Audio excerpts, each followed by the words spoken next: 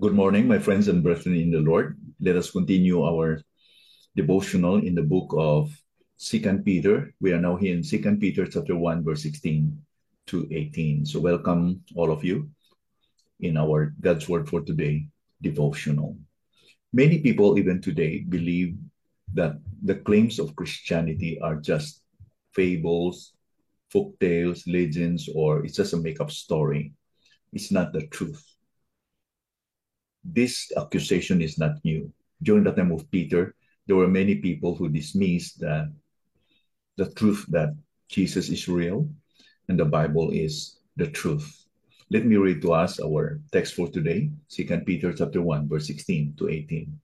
For we did not follow cleverly devised myths when we made known to you the power and coming of our Lord Jesus Christ, but we were eyewitnesses of his majesty. For when he received honor and glory from God the Father, and the voice was borne to him by the majestic glory, "This is my beloved Son, with whom I am well pleased." We ourselves hear this very voice, borne from heaven, for we were with him on the holy mountain. So Peter and James and John were eyewitnesses of Jesus' glory. That the Bible is true and it's the truth. Peter argued that the Bible really is God's word and everything that they said is true. Malicious lies were being spread around during the time that Jesus is not really real, and Peter defended the reliability of the message that he had received and he had seen firsthand. In what way? Peter writes that his personal encounter with Jesus in his majesty, that he saw him with his own eyes. He was an eyewitness. When Peter preached about Jesus' power and glory, he was not following someone else's script. He was not hearing it from somebody else.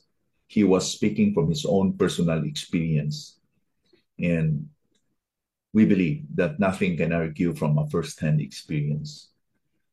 Nothing can argue somebody who had a personal encounter with God. When Peter said about seeing Christ's majesty, quote unquote, he specifically referred an event. And this event we commonly call the Transfiguration.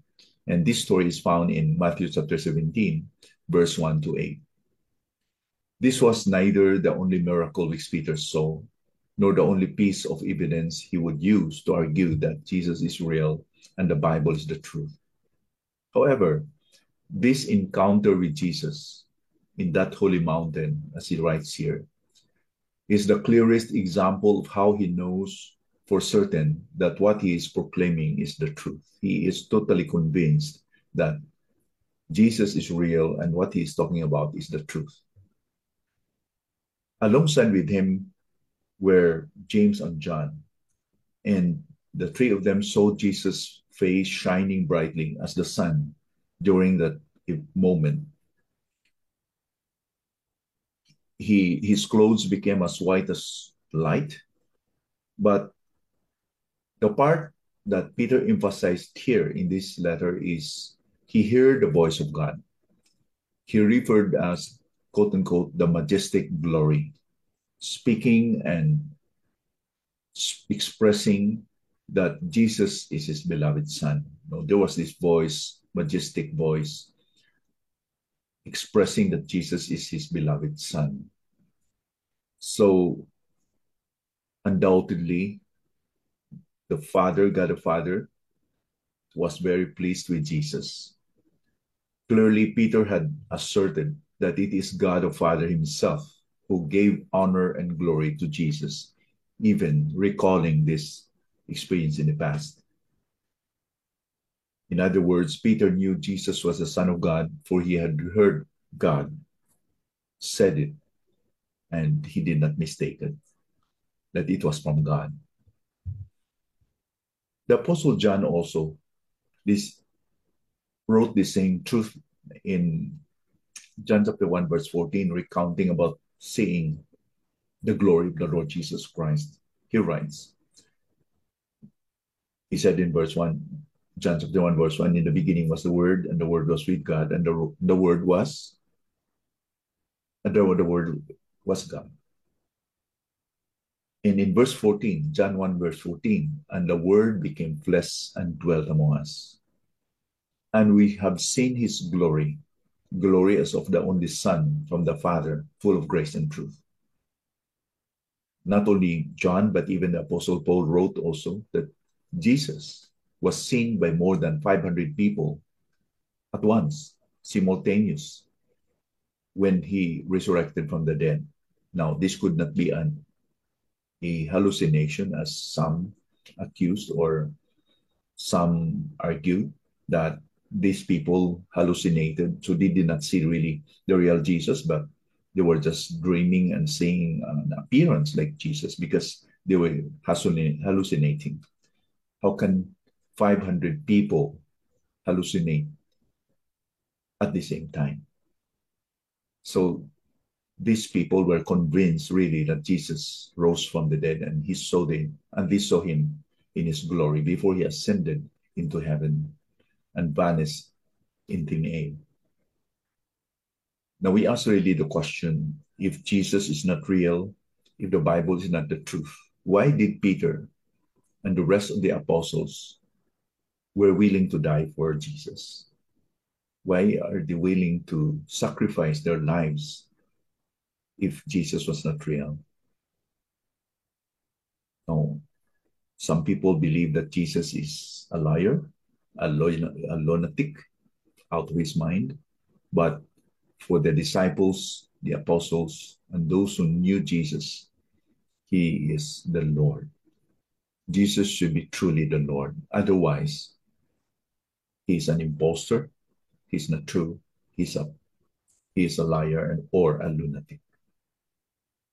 So let's affirm and let's be thankful that what we believe is not just a make-believe. Now, many beliefs in the world today, religions for that matter, they are invention of men. They are just charismatic leaders who taught and they influence people because of their charisma, but unfounded.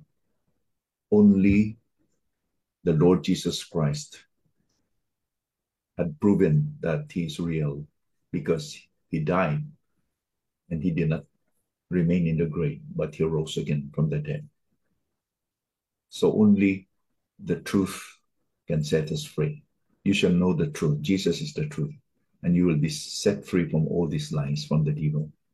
So let's not allow to be dissuaded or persuaded by the lies of the enemy that Christianity is a hoax. It's just a make-believe. It's a legend.